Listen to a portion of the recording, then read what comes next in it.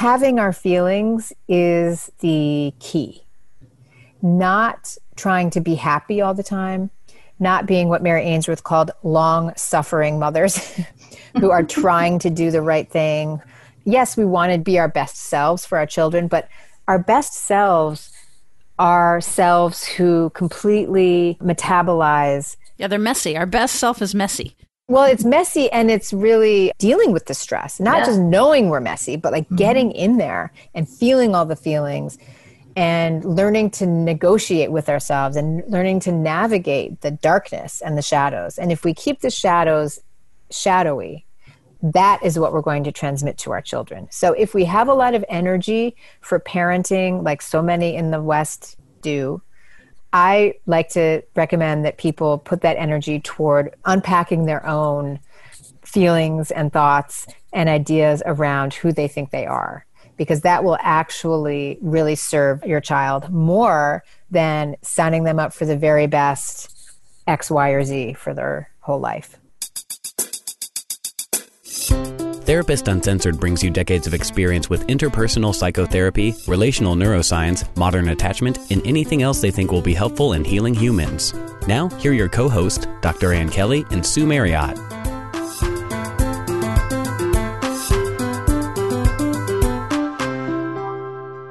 Hi, all. This is Ann. You know, we've learned no better way to educate than to tell a good story. And that's just what Bethany Saltman, our guest, has done with her new book, Strange Situation, A Mother's Journey into the Science of Attachment. So her book was just released this year, and it's really exceptional. The book is part gripping personal and parental memoir and part old school research into the makings of attachment theory. You know, you've heard a lot about John Bowlby, and he historically gets most of the credit. However, his colleague Mary Ainsworth was the one who really broke open the theory by doing the cutting-edge research of mothers and infants that came to be known as the original strange situation. And you've probably heard us speak about it on the podcast multiple times. So through intriguing storytelling, Bethany brings to life both this history, but also really what attachment really means. And you'll discover today it's not always what you think. Bethany Saltman is a practice Zen student and a big promoter of the fine art of paying attention. So she's also a book coach, a communications director, and a mindfulness mentor. She helps writers and entrepreneurs at all stages of the creative process envision and execute their big projects. So if you have a deep interest in attachment and creating secure relationships in your own world, this episode is really for you. Also, if this subject is really exciting to you and you want to be part of taking a deeper dive with Sue and I and consider supporting our show, think about becoming a Patreon member if you can. A little bit of support goes a long way and you get so much for it. If you're interested, even as low as $5 a month, you go to patreon.com/therapist uncensored. All right, without further ado, let's jump into the discussion between Sue and Bethany. So we are so excited to have you, Bethany. Welcome to Therapist Uncensored. Thanks for having me. Would you agree or disagree with this? Mary Ainsworth is undersold, is an absolute, poorly recognized, unsung hero. Oh my gosh, agree. So I imagine that we're going to get way more into that, but I really, really love recognizing her work and getting that out there to our listeners, many of which are very familiar with attachment. But I think that you're going to be able to teach us all cool stuff that we didn't even know about the original research. Absolutely. I'd love to. So how about you orient everybody to kind of give them a frame of who you are and how we got to where we are right now talking to one another, you know? Sure. So I am a writer, a mother. I am not a therapist. I am not a clinician in any way, nor am I a so-called expert in attachment. I have a bachelor's in literature and an MFA in poetry. I'm a longtime Zen student, and I became interested in attachment when my daughter Azalea was born 14 years ago. She was born perfectly healthy, and I loved her dearly. You know, I thought she was the greatest thing that had ever been born. I thought she was beautiful, and I had all of that affection that we so often have for our children, but I also felt sort of shocked and dismayed that I also still felt like myself. In other words, I still felt angry sometimes, edgy, frustrated, impatient, bored, and that really scared me. And I looked back at my life and saw so many problems with relationships, and I thought, oh, I guess I'm broken. It all, quote, made sense. There's nothing like motherhood that can make us aware of our train wreck selves, huh? Exactly. And I thought, wow, I love this girl so much. I was terrified that I wasn't going to be able to love her. I was writing a column at the time about being a Buddhist mother for a local magazine. Every month I had an opportunity to reflect on this experience I was having, thinking, not only am I a mother, but I'm a Zen person. I'm a Zen student. I should be better. I should not lose my temper. I should not be impatient. I should be able to do this. And so because I was given an opportunity to write about it and explore this topic, I started to learn about things like attachment. I had learned about attachment through the Dr. Sears attachment parenting, so-called attachment parenting, right. I like to say, which should also be called clinging parenting. It is not attachment. It is not secure attachment parenting. Yeah, we've had to do a couple of episodes actually kind of discerning that attachment parenting from infant attachment, from adult attachment, breaking it all apart. So your journey is very common. I think that's the first thing that you go to. Yes, and he really has hijacked the term attachment to confuse and shame a lot of people. So I'd love to talk about that another time. But so I first learned about attachment through him, and then I started to see mentions of this other kind of attachment that became interesting to me. And then I learned about Mary Ainsworth and the strange situation, and just the words piqued my interest. I thought, what is this? And I quickly learned that this strange situation is a 20-minute laboratory procedure that occurs between a caregiver and a baby that a trained observer can use to discern the type of attachment security, the pattern of attachment that dyad exhibits. And I thought, now that is something I want to know about. There's something there. So if we slow down for a second, you got all the way to Mary Ainsworth through like a desire to be a better mother. Was it fear that was driving you? It was through curiosity and fear and excitement, all kind of wrapped up. It began with fear, terror, really, that I was going to destroy this thing, this person that I loved more than anything, because I thought I didn't know how to love her. And then my curiosity really kicked in, my intellectual passion, my need to know kicked in, and I started to look around more and more and see Mary Ainsworth as somebody that was really worthy of my attention. And so I started to really dig in and want to know more about her. Because the other thing that happens for parents out there, when we begin to get introduced to the literature or to neuroscience and the effect of trauma or early life stressors on the brain, it's terrifying. And you mentioned shame earlier. We orient around the show a lot to both give you the information, but also keep you hopeful. And I think your message really kind of resonates with that too. That's why I was wondering about the fear. It's like really frightening to look at yourself and to look into this and to really even examine like, oh my gosh, am I a good parent or not?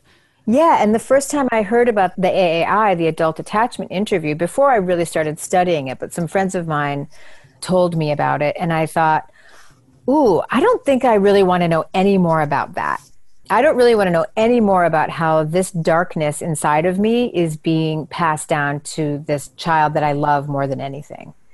It was just too heavy. It just felt like too much, best left unknown. Totally get that. And the thing is, we know our own thoughts and feelings. And if we don't have context, which is again some of what you're going to be talking about what's normal and what's not normal. But if we don't have context, it's really super scary, the shadow self, the dark stuff. Yeah, it's very scary, particularly in the context of love. Yeah, and you just begin to learn like, oh, what you do now is going to impact them forever. It's like, So you got into, you found the strange situation. Well, it was impossible for me to understand. I watched it again and again and again on video, and I just could not track the action. I couldn't figure out what was going on. I was so activated by these comings and goings and this crying baby, and I didn't understand what was happening. And I read about it many times, 8 episodes, this is what happens. It's a pretty simple procedure, but I couldn't follow it. It was like calculus. I was like, this is like way over my head. Like you couldn't see the things that they were seeing. You weren't able to identify them. Yeah. I couldn't even read it, and now I understand. And Howard Steele said this to me at one point when I was deeper into the research. He said, this book is going to be really hard for you to write. And I thought, well, why so? And he said, because when our attachment systems are activated, it's difficult to be creative. It's difficult to learn, which is, of course, the very premise of The Strange Situation. That's what you're looking at in The Strange Situation.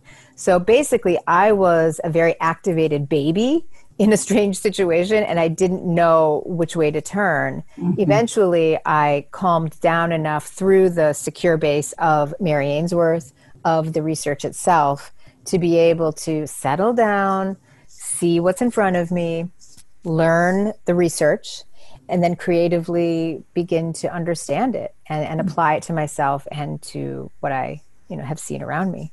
So when I got really serious about this, I started telling people that I was writing a book, even though I was really just beginning to write a book proposal. But I wrote to Howard Steele and I said, hi, I'm Bethany Saltman and I'm writing a book about The Strange Situation, because I knew that's what I wanted to do. And I'd love to see one in your lab. And he said, well, I'm doing one tomorrow if you'd like to come. And I was like, wow, okay. So I got on the train to the city and I saw my first Strange Situation, which was incredible. It was a disorganized baby. And I noticed how I didn't understand at all. So we went and we saw the baby and the mother. It was at the New School for Social Research in New York City. And Howard Steele is the director, I believe. And so it's a lab. The strange situations happen in these little rooms with a mirror, a one-way mirror, I guess. You can see them, but they can't see you. Exactly. I was in the little observing room with Howard Steele and the grad students who were doing this research. And this study, like most attachment studies using The Strange Situation, was looking at how to help parents become more securely attached with their children. So it was, helping to expand their reflective functioning and help them become just more minded. And The Strange Situation was used as a baseline. So, they wanted to see, okay, what kind of a parent-child relationship are we looking at? And then we're going to do some kind of intervention, and then we're going to test them again in The Strange Situation. So the parent with the child, how aware are they of the crowd of people in the behind the mirror? I don't think they're very aware, and my impression is always that they don't really care either, which is interesting. They're just kind of in there to do their thing, and it doesn't seem to be much of an issue. I could be wrong about that, but what you see is the first image is of a room with some toys and 2 chairs, and then the child and the mother come in.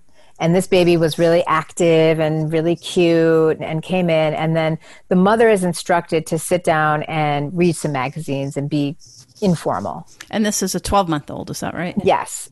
So he came in, he was very active, and she sat down and started reading the magazine. So that's episode 1. The stranger then comes in for episode 2 and introduces herself to the mother and chats a little informally. And that's to see how the baby is responding to the stranger. Mm-hmm, the novelty, yeah. Exactly. And, episode 1 is to see what kind of temperament the child has. How do they relate to the toys? What kind of energy they have? Because what you're looking for is a kind of ebb and flow and an ability to use the parent as a secure base in times of stress. So you want to see what kind of a person are we dealing with here? And so then the addition of the stranger adds a little stress to the system. Exactly. But the mother's still there. So, most babies sort of check out the stranger and might move a little bit more toward the parent, maybe not. So then the mother leaves and the child is, we notice what kind of a reaction does the child have. All kinds of reactions are considered totally normal at this stage, totally typical, depends on the temperament. So then the stranger leaves and the child is alone. Then we see what happens when this child is left alone. And, study after study has shown, even with the most, avoidant, kind of low affect child, someone who doesn't appear upset, any child at that age left alone is going to be under stress, under duress. And so we can assume that, but we're going to understand, what does this child do in times of stress? Do they run? Do they scream? Do they get quiet? Do they go inside? What is happening? And at that point, then the stranger returns and we see, does the stranger help the child get back to where they were in episode 1? Homeostasis. Does the stranger work as a secure base? And from an attachment point of view, you don't really want the stranger to work. You want the mom, the caregiver, to be the big guns, to really do the trick. And so we see that after a few minutes pass, and then the parent returns, and that's the reunion that we're really looking for. We're really looking for if the parent can bring the child back to stability. And you look really, really closely at all the different kinds of proximity seeking and all the back and forth between the parent and the child. And then the stranger leaves. I think I skipped an episode or two, but the essential point is about this return, the reunion. You want to look at the reunion and see not so much what happens when the child is left alone, but what happens when the parent returns and the child uses the mother or the parent in some capacity as a secure base.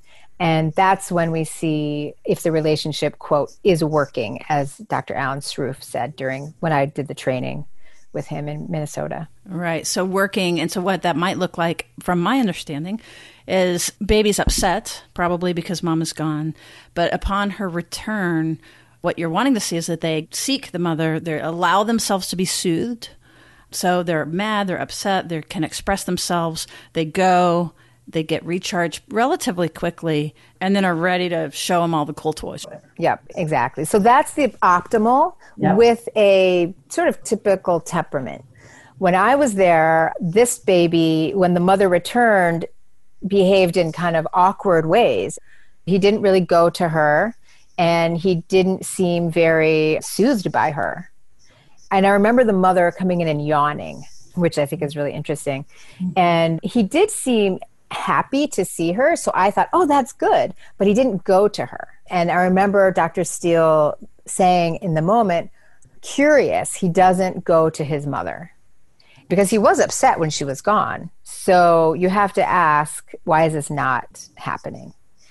So that was the first strange situation that I saw. And then I went to Dr. Steele's office afterwards and we talked a little bit about it. And he told me that he thought that child did show some signs of disorganization, which I thought, oh God, that's so sad. Because I knew enough at that point to know that indicates that there's probably something really uncomfortable in that attachment relationship. Yeah. And of course I worried about the mom. And I thought, oh no, what is she going through? What is she in for? What's going to happen? And thank goodness she's in this study. So I was just going to say, but what's so great about this is identifying these babies. That is such a great place to pour intervention in, because this is fortunately not necessarily permanent, although these can be very stable measures, but they're not permanent. So I'm actually imagining a mom out there like wondering about their own toddler. Totally. And that's the thing about this. It's like, first of all, this is not about destiny. It's somewhere between a snapshot moment in time and something that has gathered momentum. There is a snapshot moment in time element to it, but the tendency is that the snapshot comes from the first year of life. Mary Ainsworth came up with the strange situation after studying mothers and babies, first in Uganda and then in Baltimore. And she wanted to develop an instrument where she could watch the secure base function. And so she wanted these babies to have a little bit of stress. So it came out of her wisdom of understanding how the secure base works. So it really is a trustworthy instrument. But first of all, if your baby has some signs of disorganization, it doesn't mean that that child is screwed for life or that you're a terrible person. It means that there's something that might not be functioning optimally. And the great news is that there is help. And so, to try to de-shame the whole experience, and I know that that's really easier said than done. It is. And so one of the things is, if you're listening to this and you're worried, already you're in a position of you're interested in psychology and mindfulness, you're interested in parenting, you're interested in looking at yourself as a parent, for you to even probably be tuned in with us right now. So those are all actually some of the markers and some of the things that are very important. It's not what happened to us, it's what we've done with it. Exactly. And just by being interested and curious in what's going on, that in and of itself is a huge sign that everybody's probably fine. And if it's not, quote, perfect or optimal or secure, or however we want to understand that, we can all become more secure in ourselves, which will help our children. She's going to share later. She actually went and did an AI on herself. I don't want you to say what the results are yet. And her mother, and a strange situation. You were willing to put yourself under the microscope and really look at how you look. And you had some ideas of what that was. So hang in with us and we're going to get to that part of the story. But I wanted to do a little teaser there because it's a little bit of a twist. It is a little bit of a twist. So you said that you actually got to see Mary Ainsworth's notes from Uganda. Yeah, I became more and more interested in this whole line of research and in her life and in her as a person and in the strange situation as a thing. First, I believe I went to the archive at the Museum for the History of Psychology in Akron, Ohio, which houses her letters. You know, and I don't know that we've put her in the context that she was working with John Bowlby. They were teamed up. And it's that I think why we skipped over that a little bit is we hear a lot about John Bowlby and Bowlby related to attachment, but he was actually working in concert with and very closely with Mary Ainsworth. And so right now we're focusing on that part of the dyad. So please go ahead. But and to just add a little bit, she's often referred to as his student, which she was not. They were colleagues in London. He started coming up with this whole concept of attachment. She didn't buy it. She thought he was wrong. She told him so. She ended up going to Uganda because her husband got a position there. And she thought, well, maybe I should do a little research into this attachment business and see if John is onto anything. And she got this whole, amazing study going in Uganda without even speaking the language, and immediately discovered, oh my God, he's right. Attachment is real. It exists. Relationships matter. And she said she had a sudden and total change in perspective. And she told him about it immediately. And then they were working in tandem from there. So she was not his student. That's so good. And there's great stories even about that, about naming them A, B, C, labeling the stacks, the buckets. There wasn't the labeling at that point of what was secure or not. Whether or not it was real, if this was a thing. If there was even categories, right? If this was a reliable... attachment was right. An actual experience in the human experience. That wasn't even considered true, because at that point, people believed that children loved their mothers because they fed them. And that was it. And you would love whoever fed you. And you wouldn't care if the source of food went away, you'd get another one. Which was so important about like the Harlow monkey studies. Also, there were a group of babies that actually looked really good. The good babies. Those were the avoidant babies. We since learned, yeah. We've since learned, that's right. I had heard a story, I think Patricia Crittenden had shared that, in speaking with Mary Ainsworth, that it was John Bowlby who got her to come off of the, like, labeling them anything other than the A and the B and the C, like trying to maintain the neutrality of what are we seeing. Because initially it really did look like that they were the good babies. If it was like called that, like secure or whatever, then, you know what I mean, it would affect things. So to keep a really strong research stance, that was why they were A and B and C, basically using just the letters. Lo and behold, it did turn out that those good babies had actually downregulated. So they looked good, like you said earlier, if you weren't quite sure what you were looking for. Right. Well, I'm not exactly sure what you mean there, because my understanding is that Bowlby didn't believe in the avoidant category at all. He didn't believe that a baby by one could be angry, because that is in fact what the avoidant baby is doing. The avoidant baby is saying, screw you. I know you're not going to be effective or consistent. And so when you come to me, I'm going to ignore you. I'm not going to fall for it. I'm not going to fall for it. And Bowlby did not believe that that was possible of a 1-year-old. And Mary didn't either at first. This was the thing that, quote, blew her mind the most. She could not believe the avoidant response when she saw it in the strange situation. These are like these things that get handed down. So I really love, like, you've looked at her notes. You're going to be the Mary Ainsworth expert. So I'm all ears. I'm just sort of measuring up stories here. So then what happens? So where was I? We were talking about the... she did begin to see the different categories begin to, be predictable, and probably still, weren't quite sure what was happening. But I don't think we've mentioned also the group of kids that would be anxious, preoccupied. Correct me, but upon the reunion, they do go to the mom, but they're much harder to soothe. The resistant babies. Avoidant babies can go also, but it's just in a different kind of way. It's really a matter of degree. So, we're really looking at that optimal experience of, can you be soothed and return to playing? And the avoidant babies might not rise and fall as much in general. And their play is subdued. They don't have what Mary Main calls that attentional flexibility. If you look at it from a human point of view, we want a lot of emotion. Want someone to be able to be upset, huge tears, rage, and then return to, oh, this isn't so bad, let me check out these toys. Like, that's a good thing. And the avoidant babies, why they often get sort of misnamed as the good babies, is because they seem so independent. And Americans particularly love that. But again, from a kind of human emotion point of view, that's what's called restricted affect. By the time a baby is 1, they can learn it's not really safe to have all those feelings because you're not going to be met. Or what Alan Struve and others have called feel felt. That's the set goal of the attachment system, is to be in safe proximity so you don't get eaten by that saber-toothed tiger, but also so that you can feel felt. We need to feel felt.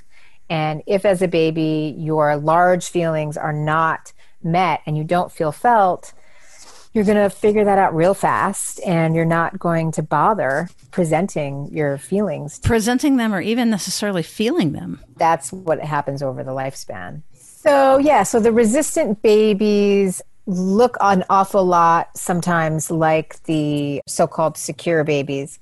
But they go in for proximity, they go in for the uppy, but they don't quite make it. And they don't get the comforting that the secure babies do, and they never quite settle.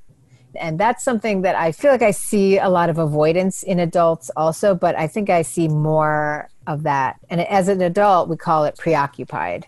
And I tend to see more of that, that like coming and going, trying to get your bread buttered, and someone's trying to help you, but it just never quite feels right. And we all know babies like that, and we know people like that. And it's amazing to see how Mary Ainsworth and the people that worked with her were able to understand these basic premises of the human mind. Totally. And that particular one that you're describing, where there's kind of the upregulation, we describe it on the show often in colors on the spectrum, so that avoidance, more cooled off, blue, downregulated. And again, it depends on the research you're looking at, but calling the resistant babies / adults that grow up to be adults would tend to fall on the red side, which is a little more activation, a little more heat. And goal being to integrate, really overly simplistic, like thinking and feeling, and get that put together. So on the resistant babies, going back to the strange situation, how did Ainsworth describe them? So that people know that we're talking about the red side of the spectrum a little bit. Those babies were agitated, and they had a hard time being relaxed and focused and playing. They were just more agitated. And I think it's really important, though, because this is such a shame-filled culture, and this attachment work, we receive it with such shame, as we talked about before. It's really important to recognize that we all have aspects of all of this in us. People ask me all the time how they can figure out what kind of baby they have or what kind of adult they have. It's not a parlor game, although I hoped it was when I first started doing this research. I kind of wanted it to be. And while I did do the research on myself, or I was able to do that with Howard Steele, You don't really need to know what kind of attachment pattern you have, because the antidote is always the same.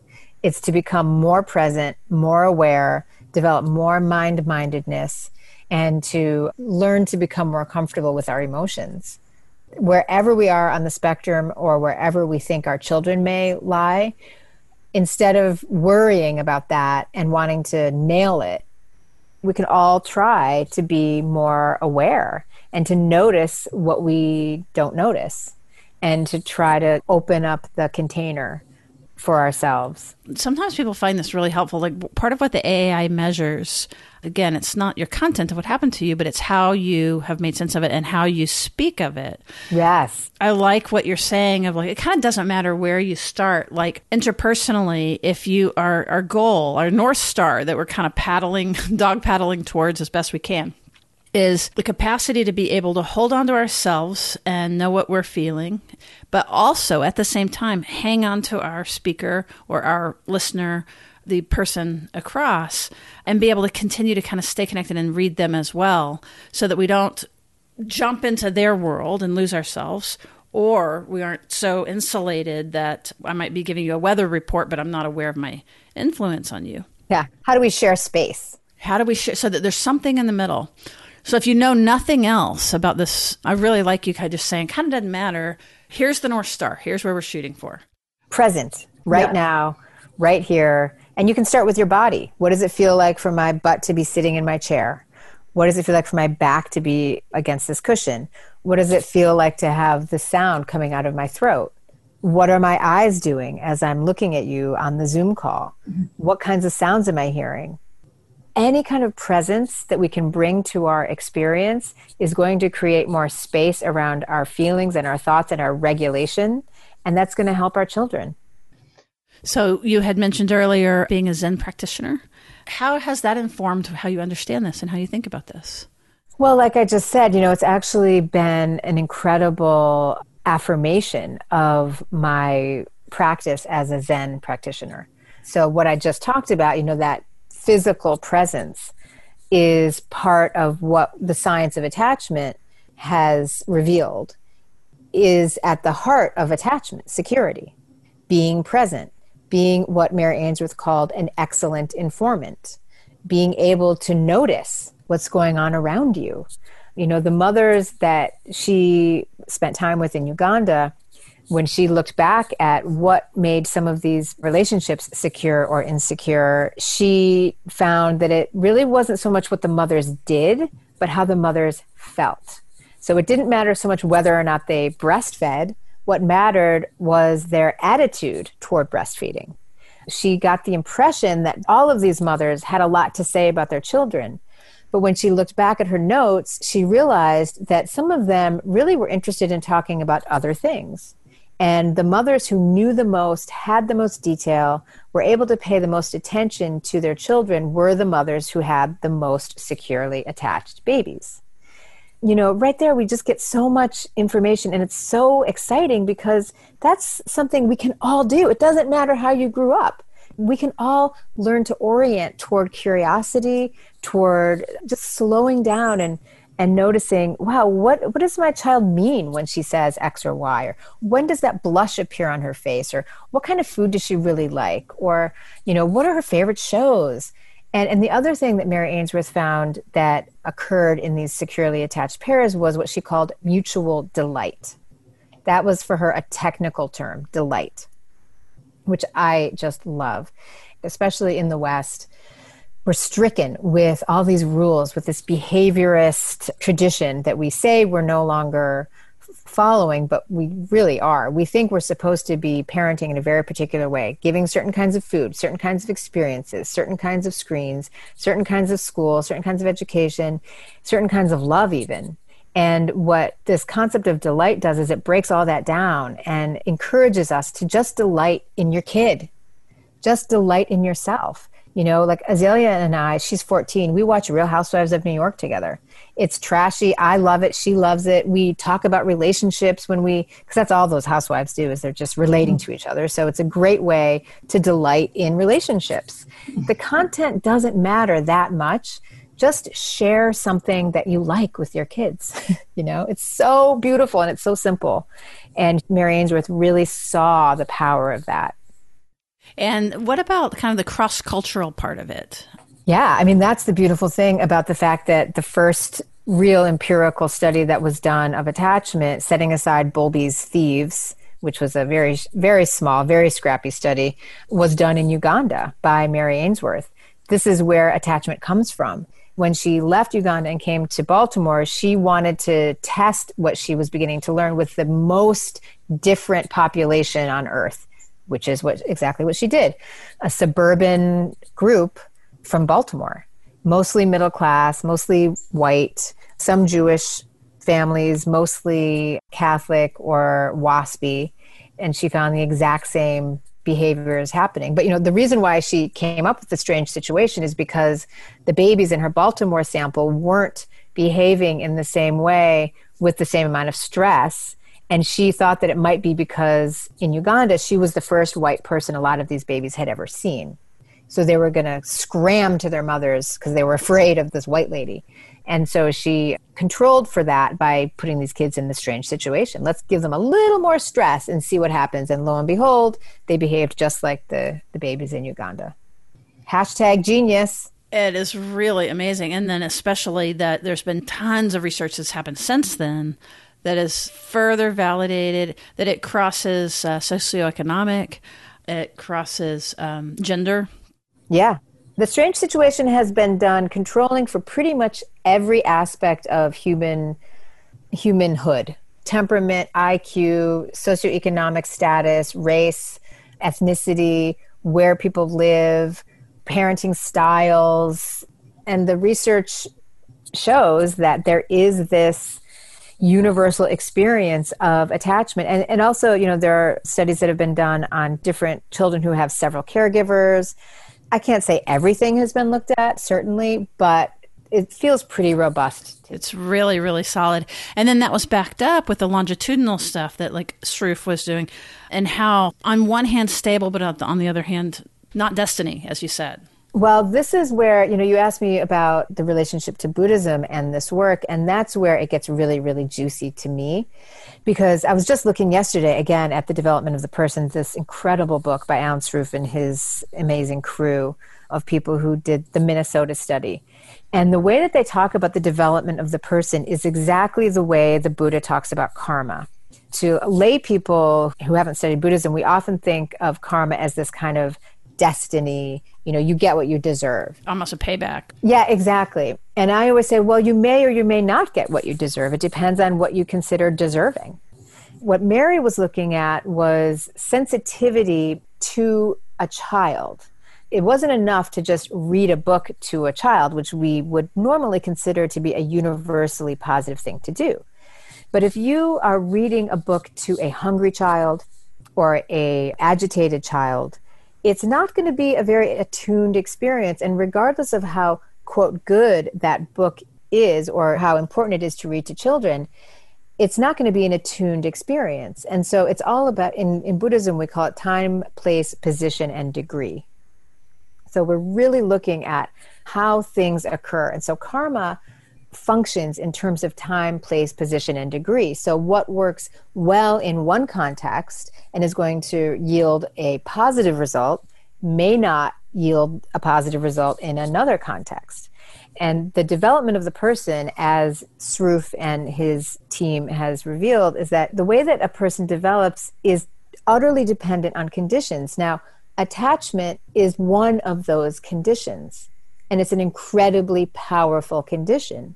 But it continues to grow in strength as it propels itself through a human life.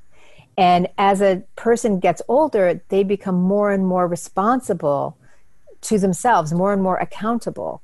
So that propensity grows, but so does our empowerment, because we become more aware and we become more adult.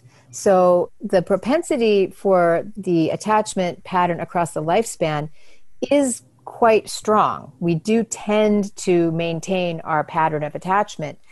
But as with any karmic seed, it changes as conditions change. So a child in a stable childhood, and then the parents get divorced, there's a pandemic, there's all kinds of stressors, right? Stresses, that can change.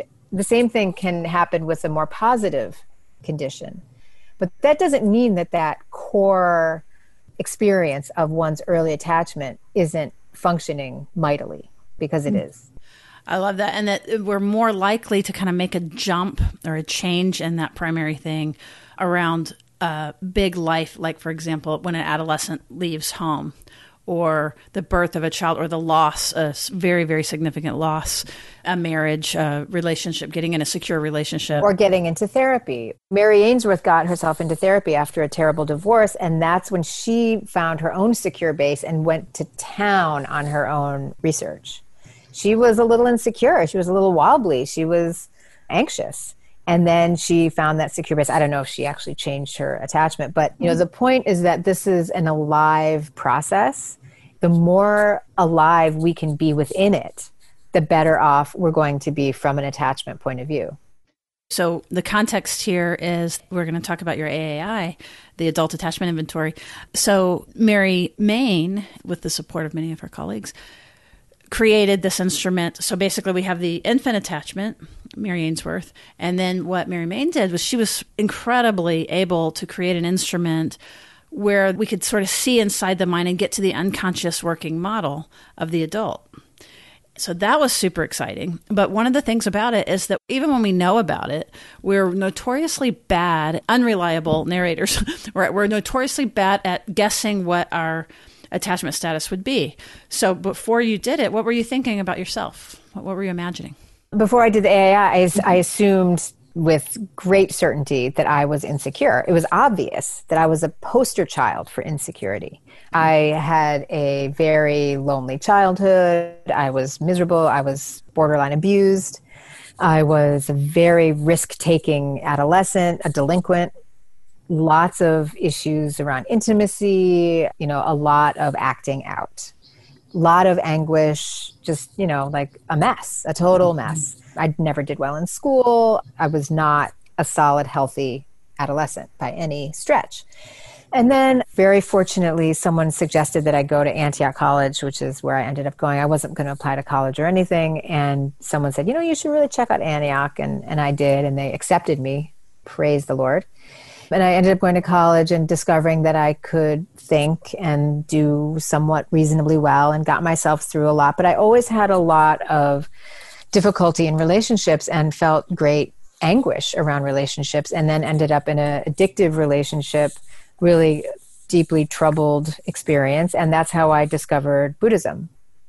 In a Barnes and Noble, standing at the self-help section, thinking I've hit bottom. And I found this book on a bookshelf called Nothing Special Living Zen, and I walked to it like a zombie, like that was destiny. And I read the book in the Barnes & Noble, and I thought, oh my God, this is what I need. So when I started to learn about attachment, that was why I was so afraid of it, because I thought, well, I'm insecure. I'm a total shit show. So obviously my daughter is going to be the same thing. It was a foregone conclusion. And I had a whole story about it. I mean, like, my whole story, my whole life was about not just being insecure, but being a victim, actually, of my insecure making family. And I don't mean that to disparage myself. That was just... Well, you're just describing something. Yeah. Yeah. I mean, that was what I came to because was thinking about it a lot, which is my first clue looking back at how perhaps I wasn't as insecure as I might have thought, because I was thinking an awful lot about my own state of mind. So, when I was engaging in all this delinquent activity, I would be thinking, why am I doing this? Nobody I know acts like this. Kids I know are all going to college, and they're not, leaving school in the middle of the day to go do these things with their older boyfriend, et cetera, et cetera. Like, what is wrong with me? And so I created a story about it. So then I got interested in attachment and was afraid, but I thought, I want to know. I want to know what kind of mother I am. This was my journey. And so when Howard Steele, agreed to do my AAI, I thought, okay, here we go. And he told me later that he only did it because he had a good feeling. You didn't know how that was going to turn out. So I did the AAI. It was an incredible experience, even though I had been learning a lot about it, but I did it. It was spontaneous, I'm sure. And I went away for a couple hours and I came back and he read me my transcript, the comments about the transcript, and I was solidly secure. Very high reflective functioning, which of course, it doesn't come as a big surprise. All my years of Zen training, of therapy, of thinking about all of this. But the thing that really blew my mind, because I had this one particular memory of being in the bathtub as a little girl and my father coming in and me saying, "No, get mom." And I always thought, oh my God, maybe I was abused. Maybe there was something really to that. And that just built, part of my story. And of course, I told him that in the AAI, and he responded to that story as saying, that was an empowering memory because I felt confident enough to say no. Oh, and wow. That changed everything. Mm-hmm. I was like, what? Me empowered? Saying no? Me strong enough to ask for what I wanted? And then, everything kind of changed. Like in a movie, we call it the sea change in the middle of the movie where the main character has to look at everything anew.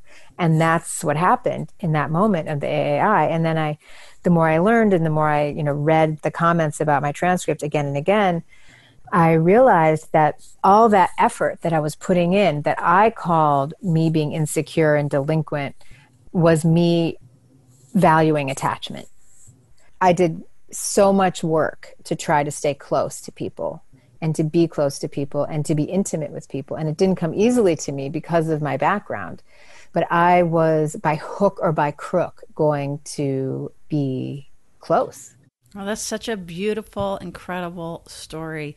And it's really an invitation for all of us to question our narratives. I got to speak with Lori Gottlieb. I don't think we've published it yet, but I noticed that she had written something for your book. This idea of not trusting our story, and really being able to examine again, which is exactly what you were doing. And then not only that, so you ended up being secure. And what else? Well, first of all, I just wanted to say, question our story, but not question our experience. Two yes. really different things, because I would never want to suggest that we should not trust our feelings or our experience. And if we feel devastated, then feel devastated. But that doesn't necessarily mean that the story is exactly as we see it. I'm really, really glad that you said that. Yeah, that's definitely not the message, to not trust yourself and your experience. And sometimes I say too, though, that if I can learn, let's say that I lean blue, I tend to be dismissing and avoidant, then as I'm looking at my control panel, I'm not responding. I can know which parts of me to question a little more. Why am I not having more of an experience? But it's not questioning myself. It's actually knowing myself so deeply that I'm on that one little thing, I would be likely to skip over it. Or on the other side, I would be likely to panic, or I would be likely to interpret that in a really scary, negative way. So that feeling I want to question, but not some of my experience. And that questioning is still from compassion and love about really taking myself seriously about what's happening. Yeah. And to trust our sensations. Yeah. So Dr. Steele said, yes, you're secure. And I ventured to ask him, well, what do you think Azalea would be? And he said secure. And I was like, oh my God, this is amazing. And then, so I went away from it and feeling really kind of bold and wow, and confident. But then being me, I thought, well, wait a minute, there's a loophole, because there's this so-called earned security thing, which there are questions about that, because from the research point of view, there are so few longitudinal studies where we could actually see someone in a strange situation and then change category. Exactly. So it's more kind of a therapeutic, clinical appreciation of someone's experience. So I thought, well, maybe I just have become secure because I have, sat my butt on the cushion all these years. And I couldn't really imagine my mom being secure because she seemed very distant and not a great informant. She always said she couldn't remember stuff about my childhood. And so then my husband and I did the AAI training and how to code the AAI. And then my mom came to visit and I thought, well, I think you might have to do the AAI, Mom. So she was willing to do it, which was amazing of her. She did not want to, but she did it. And my husband did it with her. And I kind of overheard from the kitchen. And the minute I heard her talking, I thought, oh my God, she's an amazing informant. She's completely secure. She's got such coherence. She's super detailed. And that blew my mind. And then we, recorded it. We sent it into the Steels to get it transcribed by a blind coder, and it came back solidly secure. And this is the best part, with a reflective functioning score higher than mine. So I was like, okay, touche. Wow. That is incredible.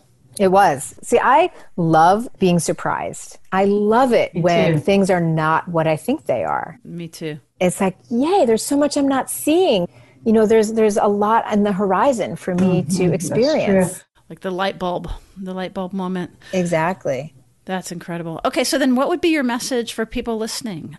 I want people to understand and hear that it's human to have mixed feelings. In fact, it's good to have mixed feelings. And that from an attachment point of view, having our feelings is the key. Not trying to be happy all the time, not being what Mary Ainsworth called long-suffering mothers who are trying to do the right thing.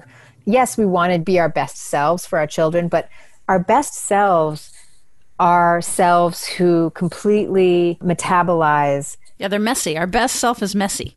Well, it's messy, and it's really dealing with the stress, not just knowing we're messy, but like getting in there and feeling all the feelings and learning to negotiate with ourselves and learning to navigate the darkness and the shadows. And if we keep the shadows shadowy, that is what we're going to transmit to our children. So if we have a lot of energy for parenting, like so many in the West do, I like to recommend that people put that energy toward unpacking their own feelings and thoughts and ideas around who they think they are, because that will actually really serve your child more than signing them up for the very best X, Y, or Z for their whole life.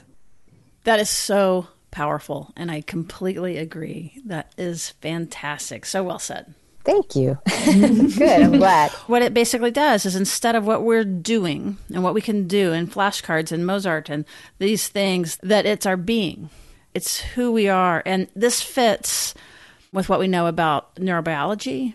I just had a conversation with the pioneer who was the first person to study oxytocin. And the upshot of the whole thing of like, how do you turn on oxytocin? How do you get more oxytocin? If we just boil it down, it's actual safety. So I was thinking with couples, for example, I'm wanting to calm him or her down. But in order to do that, you go in, and it really has to do with presence. Everything you were talking about, your body, if I become actually safe, then I'm going to be able to regulate out, which is just what you were saying, basically. Exactly. And, what's really important to remember is that I had this conversation the other day with Sharon Salzberg. I was on her podcast, and she was talking about a conversation she had with Mark Epstein about being a good enough mother and how do you become a good enough mother. And Mark Epstein said, well, you become a good enough mother by tolerating your child's rage.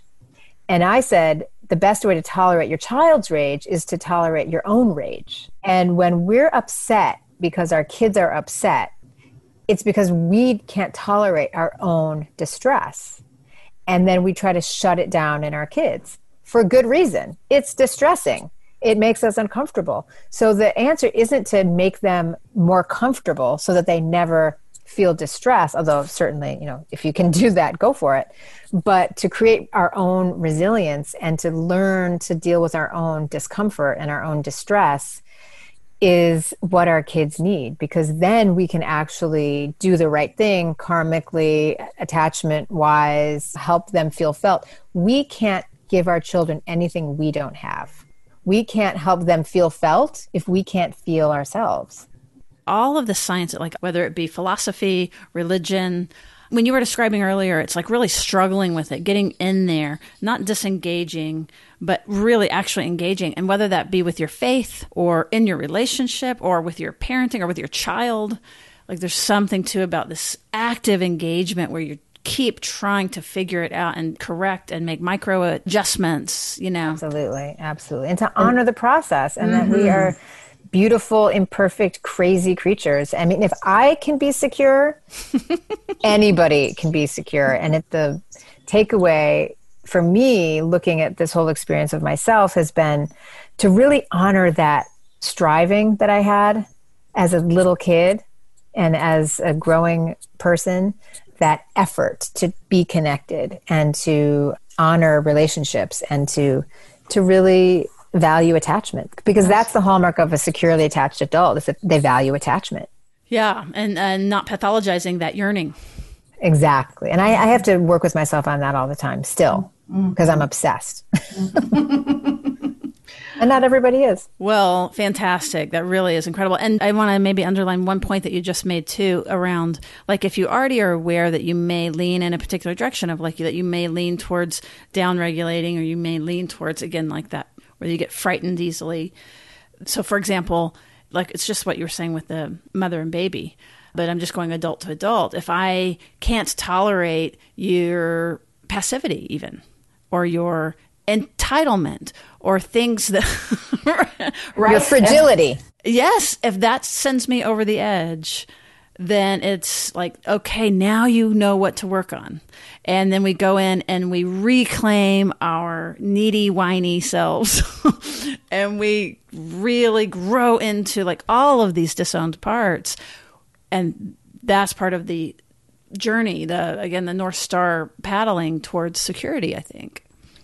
For me, it is. You know, I'm so glad you brought that up, because, you know, I've become a better mother, but dealing with adults is still real hard, you know, because I didn't give birth to them and I'm very impatient with them and all the things. So I really thank you for reminding me of that. What is the saying? Like, hell is other people, you know, and it's hard. It's hard to regulate our own feelings of distress when we are disappointed or impatient, but it really always comes back to that. And the thing is, I am not a clinician. Although you play one at times, it seems like you've been able to worm your way in to these amazing situations. I have such respect for that and can totally relate to it. Yes. So no, I'm not a clinician and I don't have a PhD in anything. I have an MFA in poetry. I barely graduated from high school, but I managed to get myself to college and to get a master's degree. But I just became obsessed with Mary Ainsworth and wanted to learn everything there was to learn about her strange situation. And that's how I got myself into all these labs and archives, just by kind of fibbing and saying that I was writing a book when really I was just beginning to want to write a book proposal. So yeah, people ask me that all the time, like, how are you doing this, or why are you doing this? I have spoken to many of the big folks in the field and gotten their stamp of approval for the work, because I don't want to go rogue by any means. I have great respect for the scholars. I just am not one officially. I'm unaffiliated. Well, that's right. Well, we definitely on this show see healers in many, many forms, and you don't have to have letters behind your names, but you're obviously a healer, a natural healer. It's clear. You don't need the AI necessarily to feel it. It's like, oh yeah, of course, absolutely. Oh, that's so nice. Thank you. So if you enjoyed this content and learning about yourself and having this little de-shame bath that we did today, we want to invite you to share the show, to jump on and give us a rating and review. That helps us get great guests like this and be found all around the world. We're heard in 172 countries, which is super cool. And if you're really into it, we do have an opportunity for you to join us on Patreon and become part of our community called the Neuro Nerds, where we do deeper dives into some of this material. And you can find that at patreon.com/therapist-uncensored, or just go to our website, which is therapist-uncensored.com. All right. Well, thank you so much for joining us. It has been such a blessing. Can you please share how to find you? So the book is called Strange Situation, A Mother's Journey into the Science of Attachment. You can buy it wherever books are sold. It's on audiobook as well. I read it, and it is on Kindle and, you know, all of that jazz. I have a website, www.bethanysaltman.com, no Z, just SALTMAN. And you can see my book and my work as a creative coach there. I do mindfulness mentoring and coaching for writers and other kinds of folks. And I am on Instagram, Bethany_Saltman, and on Twitter, Bethany Saltman. I'm not on Facebook or anything like that. But I'm pretty new to all that, but I'm having fun. And I love hearing from readers, actually. It's really fun for me. And I also noticed, just while you have the opportunity, I noticed on your website that you provide services to folks. Would you want to say anything about that? Yeah. So as I mentioned, I do creative coaching and mindfulness mentoring for people who want to write books or have a big idea. I work with people on their websites. I've worked with people in business on messaging and things like that. It's a little bit broad, but basically anything where you need help figuring out what you think and how you want to say it. What were you born to say, and how are you going to get it out there? That's what I help people manifest. That's fantastic. It's fun. I love it. It's great work. Yeah, we're so fortunate to be able to do these things that we love. I know. So fortunate. It was so fun to talk to you, Sue. Thank you. I appreciate it. And thank you, Tina Payne Bryson, for connecting us. Heck yeah. Thanks to Tina. Good matchmaker. All right, everybody. Thank you for listening and hanging in with us. And stay in touch. We will see you right around the bend.